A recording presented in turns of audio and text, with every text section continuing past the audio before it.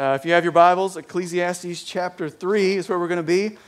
We're going to wrap up our series on unconventional wisdom. If you don't have a Bible, they'll be on the screens. If you are here and you actually do not have access to a Bible, let us know before you leave today, and we will put one in your hands. All right, we'd love to do that. Anyways, before we get to Ecclesiastes 3, I want you to know we had a big day this week.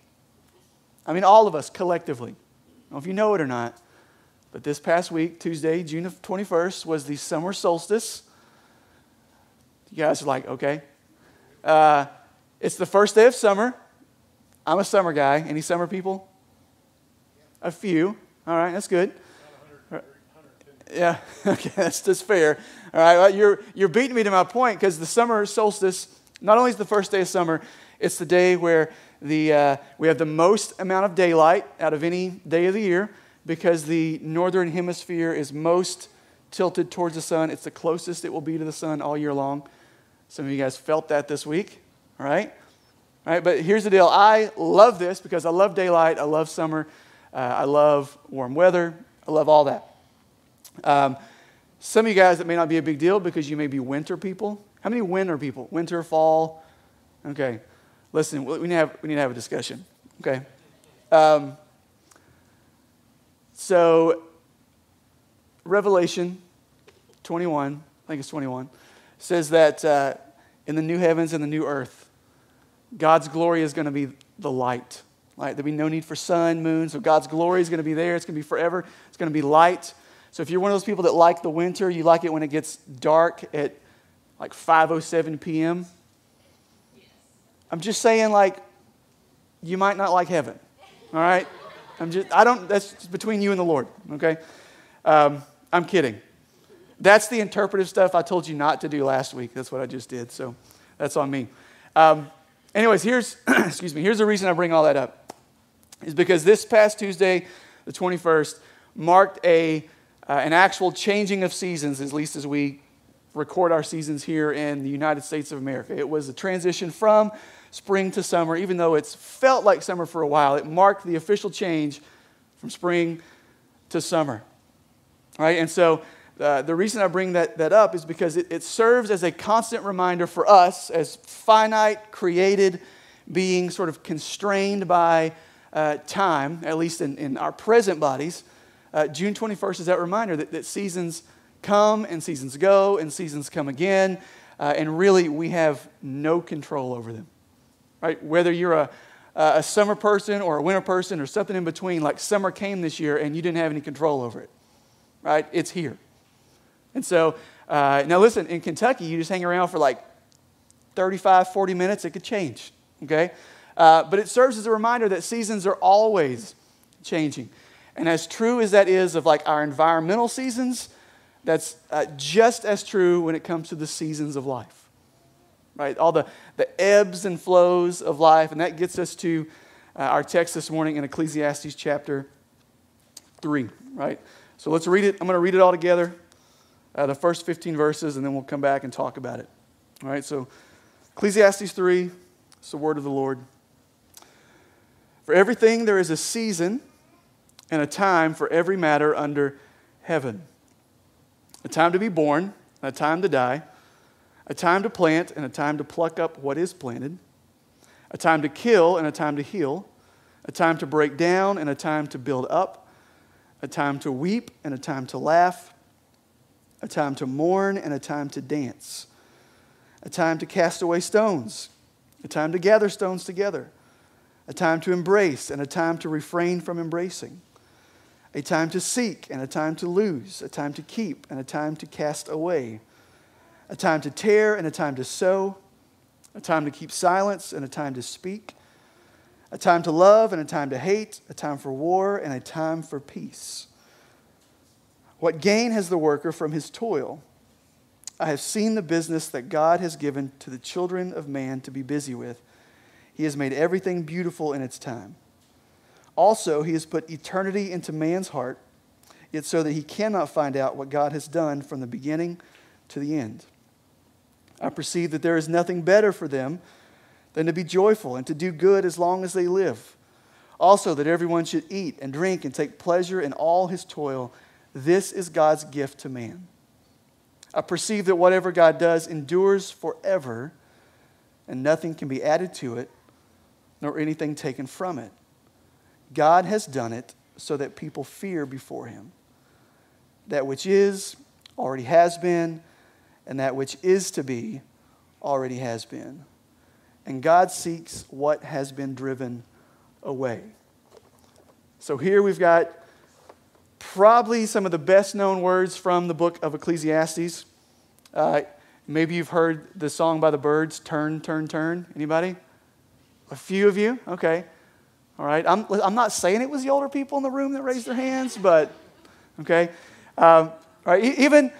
Even if you like people that don't have a background in church, don't know the Bible, a lot of them know these words. They're the most famous words probably in the book of Ecclesiastes.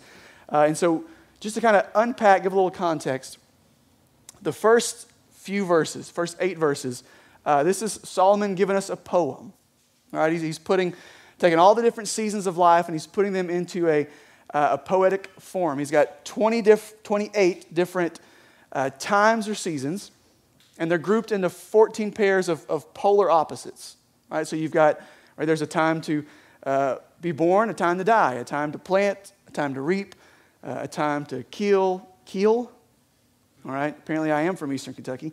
A time to kill, a time to heal, weep, laugh, right? They're polar opposites. Right? And the point of that is Solomon has given us sort of this list of spectrums on which all of life can be experienced.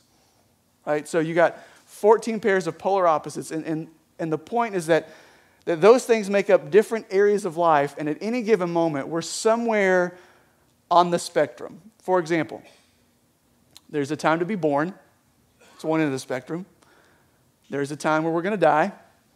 Right now, all of us in this room are in that middle, like on the middle of that spectrum somewhere, right? But then there's, right, we could go on with all those. There's a time to laugh.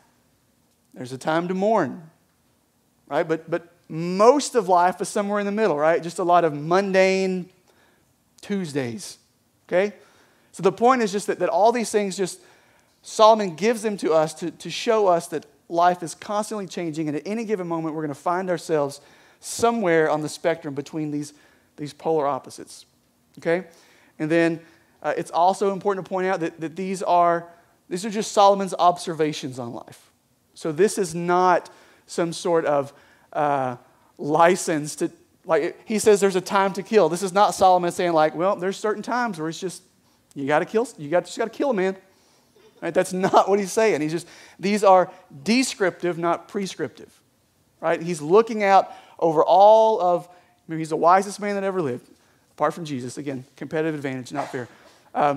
He is the wisest man that ever lived. He's looking out over all of life, and he's saying, hey, this is just what I observed to be true about the human experience. All these seasons exist. Okay? But one of the things that stands out to me, and I think is that the point of the text, at least one of the points, is the sheer randomness of these seasons, at least from our limited perspective, right? Like you look at his list and like it follows no logical sequence or order. It's just a lot of seemingly random events that kind of mark our lives. Seasons that change and come and go. There's like, we're all going to experience some of these things. We're all going to experience birth. We're all going to experience death. But in between those two things, there's a lot of life that happens across a lot of these different spectrums.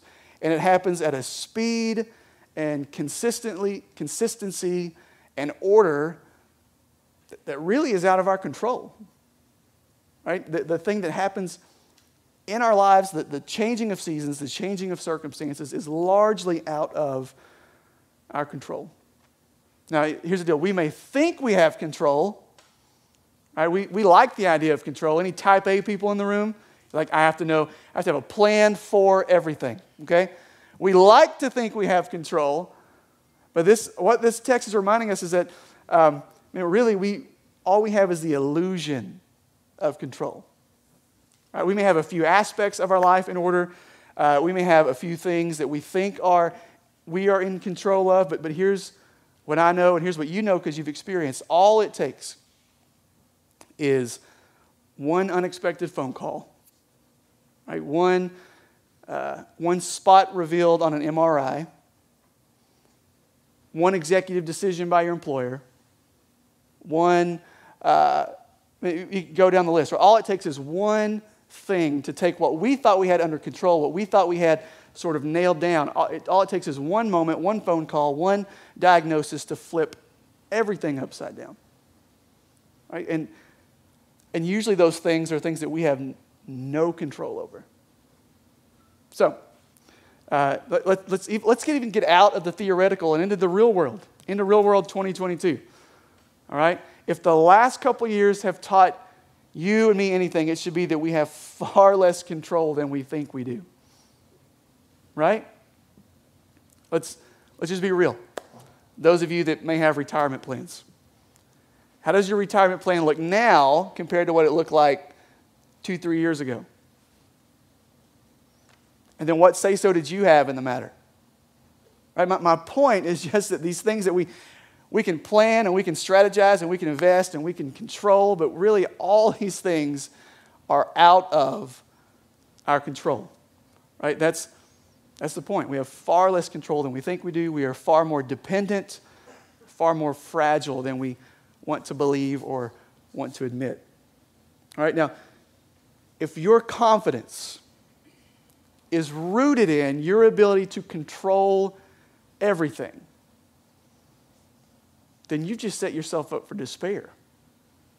Right? If your confidence is rooted in your ability to hold on to things, to control them, right, you make all the decisions, you call all the shots. If that's where your confidence is rooted, then man, you're just setting yourself up for a life of despair and misery, because all of these things, right? The point of these first 8 verses, at least, is to show us that seasons come, seasons go. Life changes, circumstances change, and they change outside of our control. Right? We have no ability, or at least very, very little ability, to control the changing seasons of life. But before you kind of throw your hands up in total despair, the whole point of this series, right, unconventional wisdom, is that we're looking for wisdom in unconventional places. Right, we're trying to find wisdom in sort of the unconventional ways, down unconventional paths. And I think what the text is showing us this morning, what will show us, is that there is much wisdom to be found when we get to the end of ourselves. Right, when we get to the point where we realize, I am not as in control as I thought I was. I am not as powerful as I thought I was. I am not as sovereign as I thought I was. There's a lot of wisdom to be found when we get to the end of ourselves. And in fact, I would say that part of living wisely means accepting the reality that we are finite, limited, constrained. We are bound by the seasons, and they change, and they outside of our control.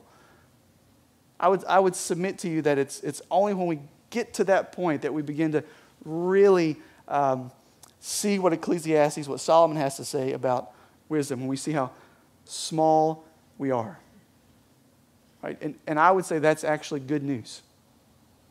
To be small and limited in your capacities is actually good news. To have an awareness of that is actually good news.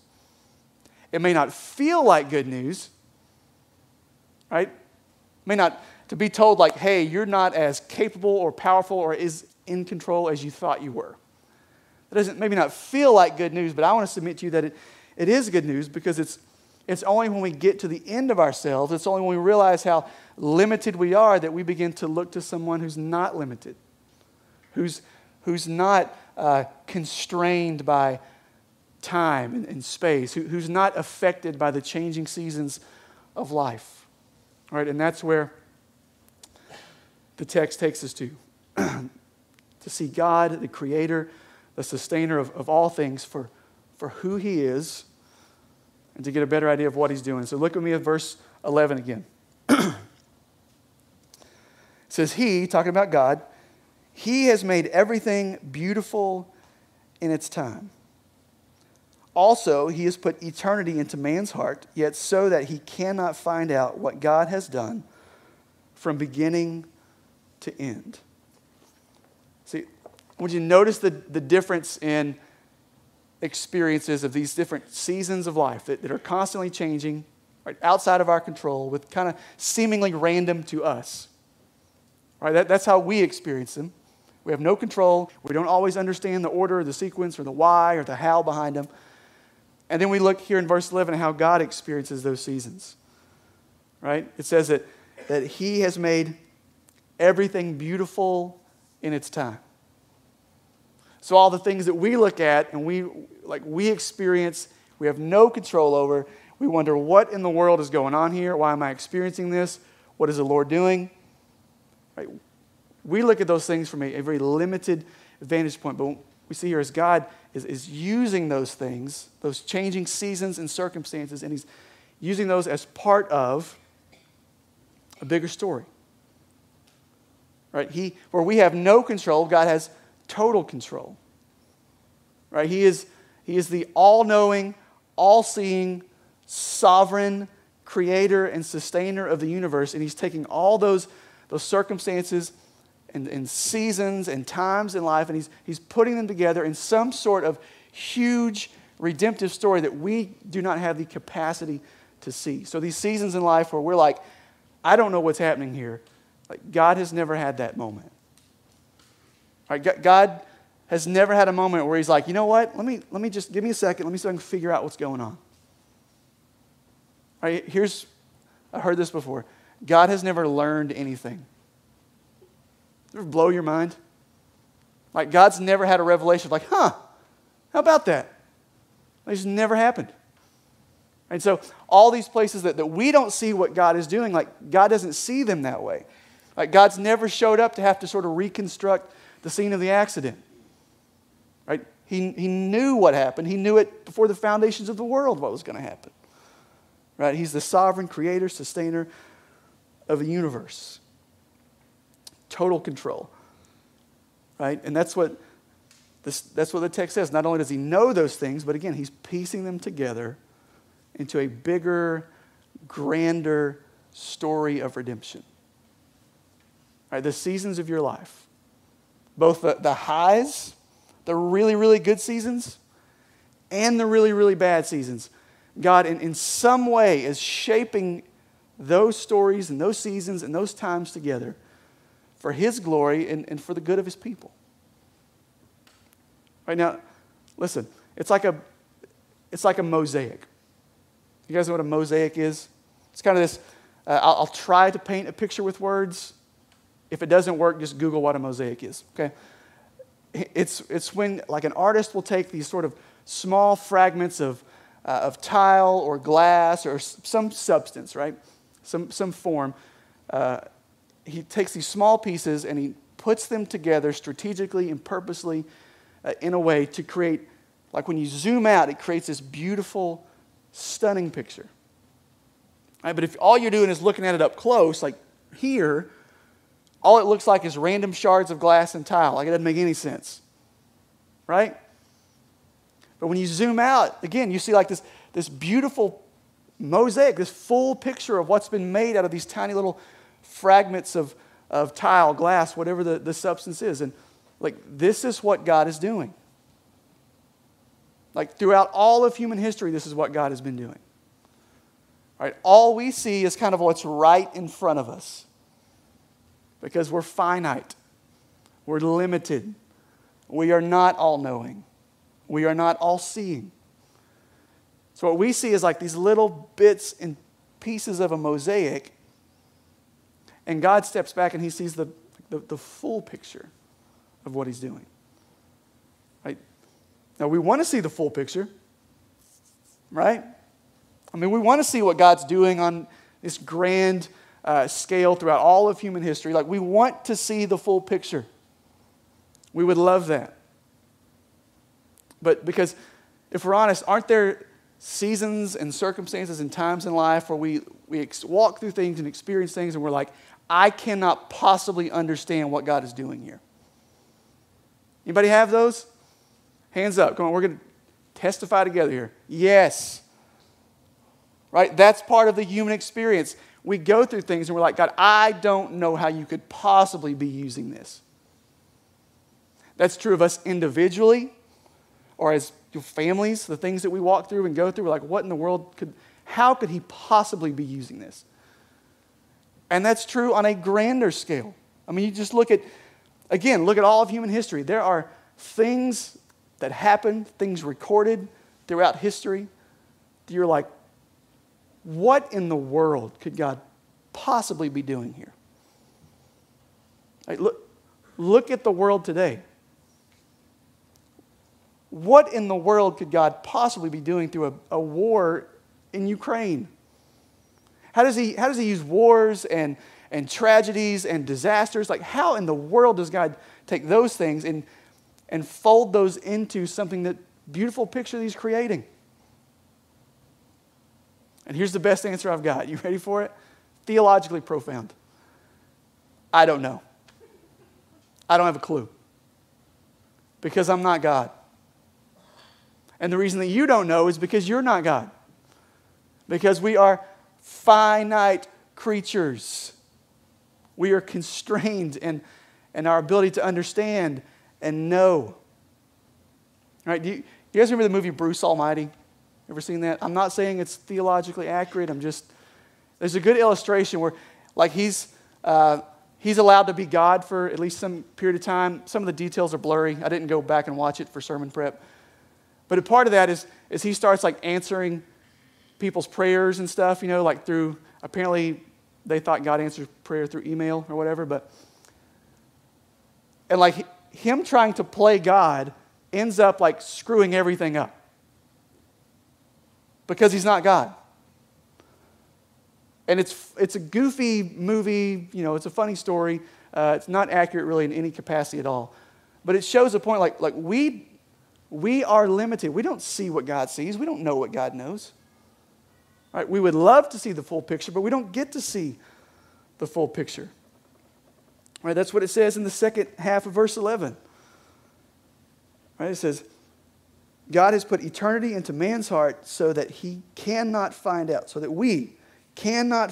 what God has done from the beginning to the end. Right? We know how everything began. The creator of the universe spoke, and everything came into existence. And we know how it will end. Right? The book tells us that one day people from every tribe, tongue, and nation are going to be gathered, worshiping together for all of eternity in the new heavens and the new earth. And it's going to be daylight there. We talked about that earlier. So we know how it begins. And we know how it ends. Like this whole big story of redemption. But all this stuff that's playing out in the middle. We know what God has revealed to us in His Word.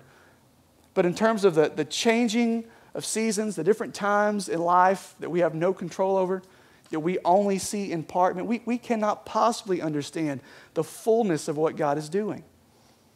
Because it's not for us to know. Right? It's not for us to know. So then what do we do?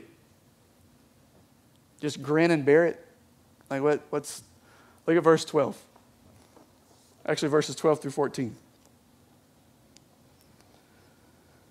Solomon writes, I perceived that there is nothing better for them than to be joyful and to do good as long as they live. Also that everyone should eat and drink and take pleasure in all his toil. This is God's gift to man. I perceive that whatever God does endures forever. Nothing can be added to it, nor anything taken from it. God has done it so that people fear before Him. So what do we do in these changing seasons of life that are beyond our control? Like, what do we do in that? In short, we live and we trust. We live and we trust. All right, that's what Solomon says, that through the constantly changing seasons and circumstances of life, the things that we don't really have any sort of control over, there is nothing better for us than to strive to do good, right? To eat and drink and find enjoyment in the seasons that God has given us, and to trust that God in those seasons is working an eternal plan for his glory and for the good of all of those who love him. And that his plans will not change. That's what the text says. They endure forever. It can't be added to or taken away from. God's plan endures forever. And so in these seasons, that highs, lows, everything in the middle that we can't fully understand, we can't fully see what God is doing, here's the call in our lives is to live and to trust. To trust that when I can't see the full picture, to trust that God has a bigger picture in the mind, and that for those who love him and have been called according to his purpose, that he's working that plan together for our good, even if it doesn't feel good, or even when it does feel good. Right, that's the point. It's easy to say, right? It's easy to say, live and trust. But here's how we do that when we can't see. I read a quote this week. This is from a guy named David Gibson. He wrote a book about kind of Ecclesiastes. Here's what he says. He said, God intends us to be like children who trust their parents to know best because they see what the children can't see. And they know what the children are not yet able to know. The relationship of trust is built on the character of the parents. And if the parents are good and wise and kind, then the child who cannot see the end from the beginning has nothing to fear. That's why we trust. If you're a child of God, you have a heavenly Father who is working all things together for his glory and for your good. And even though you can't see it in full, you have nothing to fear. You have nothing to fear. Right? He sees the full picture. You don't have to. Right? In the same way that there are certain things that I allow my kids to do and certain things I allow them not to do, and they don't always understand why. Right? Why can I not stick this thing in the light socket? They don't understand. I see a little more than they do. Right? I know a little bit more about how life works than they do. And so I'm constantly having to tell them, hey, you need to trust me. Doesn't feel right to you right now. You can't see why this is a bad idea, but trust me, this is a bad idea. And in the same way with God, he sees the full, remember the mosaic, he sees the full picture. And we don't. But we can trust him. We can trust that he knows more than we do, that he sees more than we do, that he's sovereign over far more than we are. He's in control. We can trust him based on his character. That's what that quote just said. And listen, there is no more clear picture of the trustworthiness of God's character than the cross of Jesus Christ. Right? If you have any reason to doubt the goodness, the trustworthiness of the Creator God who's sovereign over all things, I would just tell you to look at the cross. Because the same God who's over all things, creator of all things, sustainer of all things, sovereign over all things, also willingly gave his only Son to die on the cross for sins he did not commit, so that you could have an eternal relationship with him. So that all of your sin could be forgiven. All of your shame could be swept away. Not because of anything you've done, but because it's out of the goodness of God's heart. By grace, you have been saved. It is a gift, which means you didn't work for it. You didn't earn it. God gave it to you.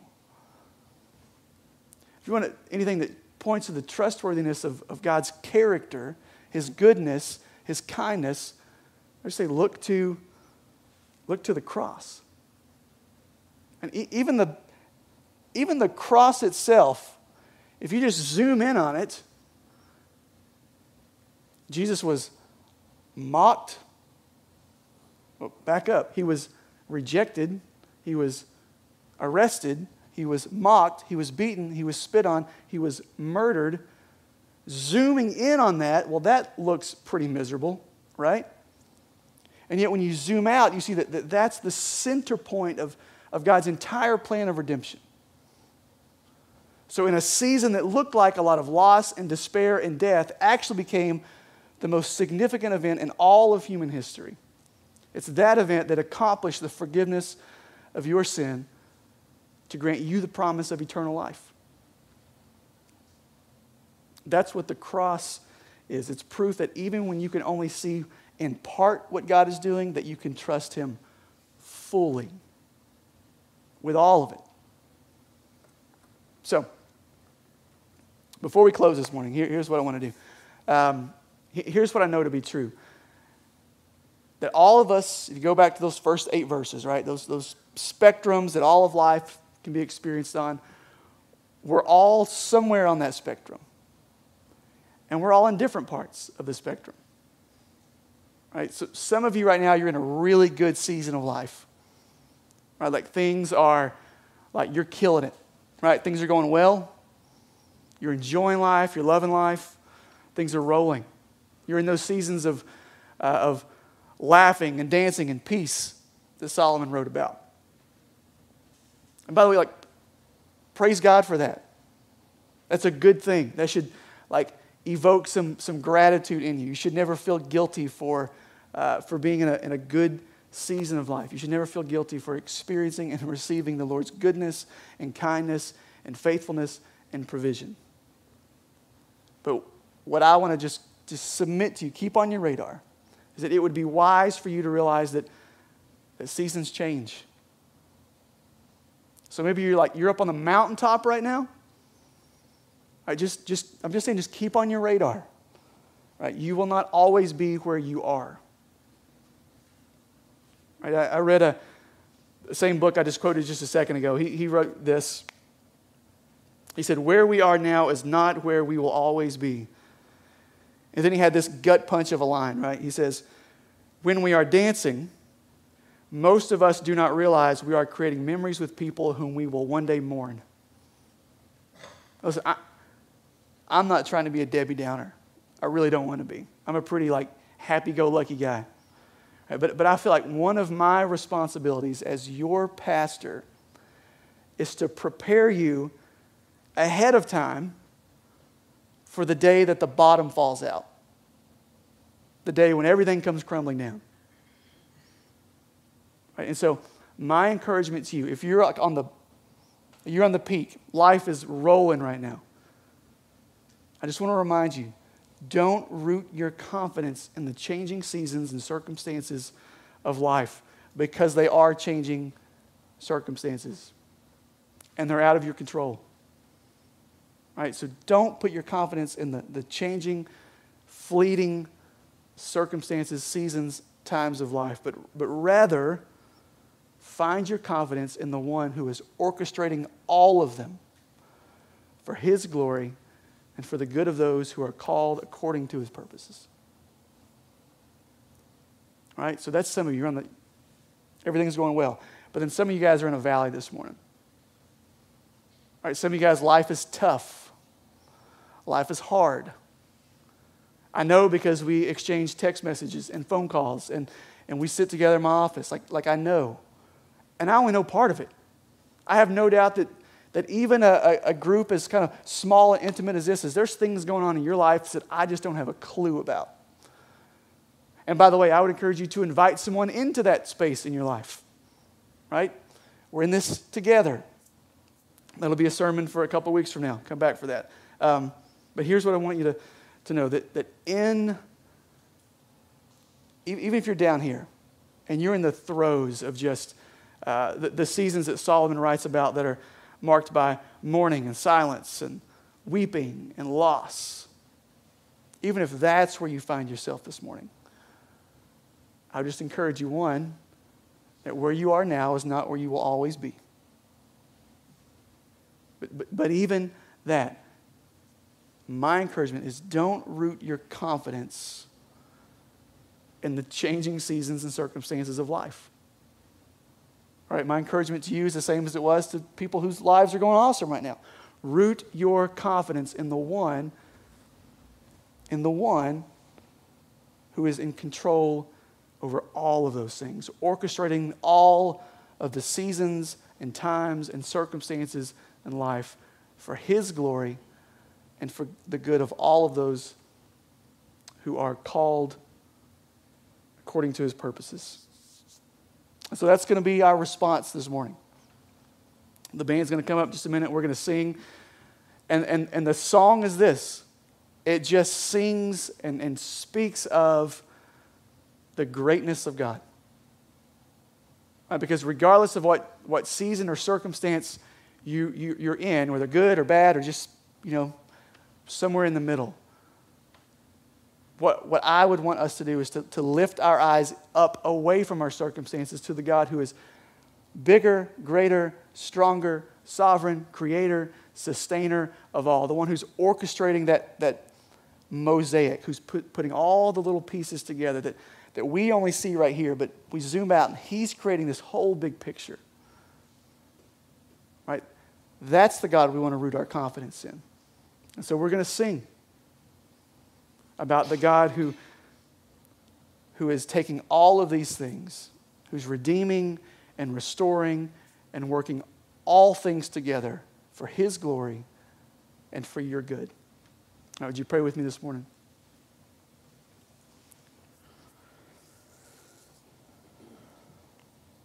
Father, we come to you and we just want to acknowledge that you are Lord. That means you're in control. You are sovereign. You are omniscient, all-knowing. You are omnipotent. You're all-powerful. You're omnipresent. You're everywhere all the time, seeing everything.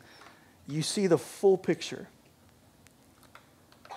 And we confess that we don't. And so, Father, I pray this morning, just wherever these men and women find themselves, whether they are kind of on the peak of the mountain, whether they are in the deepest part of the valley, where there's many more that are somewhere in between, I pray that you would meet them this morning. I pray that you would remind them that you are good even when they might not be able to see it. I pray that you would encourage them this morning. Help them to trust and believe that you are working all things together for the good of those that love you. And Father, I pray that as we find ourselves in those places this morning, that we would all lift our eyes up away from the changing times and seasons of life to fix our eyes on you, the all-powerful, all-knowing, all-seeing, all-sufficient, sovereign Lord. May we root our confidence in you. We pray and we ask that you would help us with this by your Spirit. It's in Jesus' name that we pray. Amen.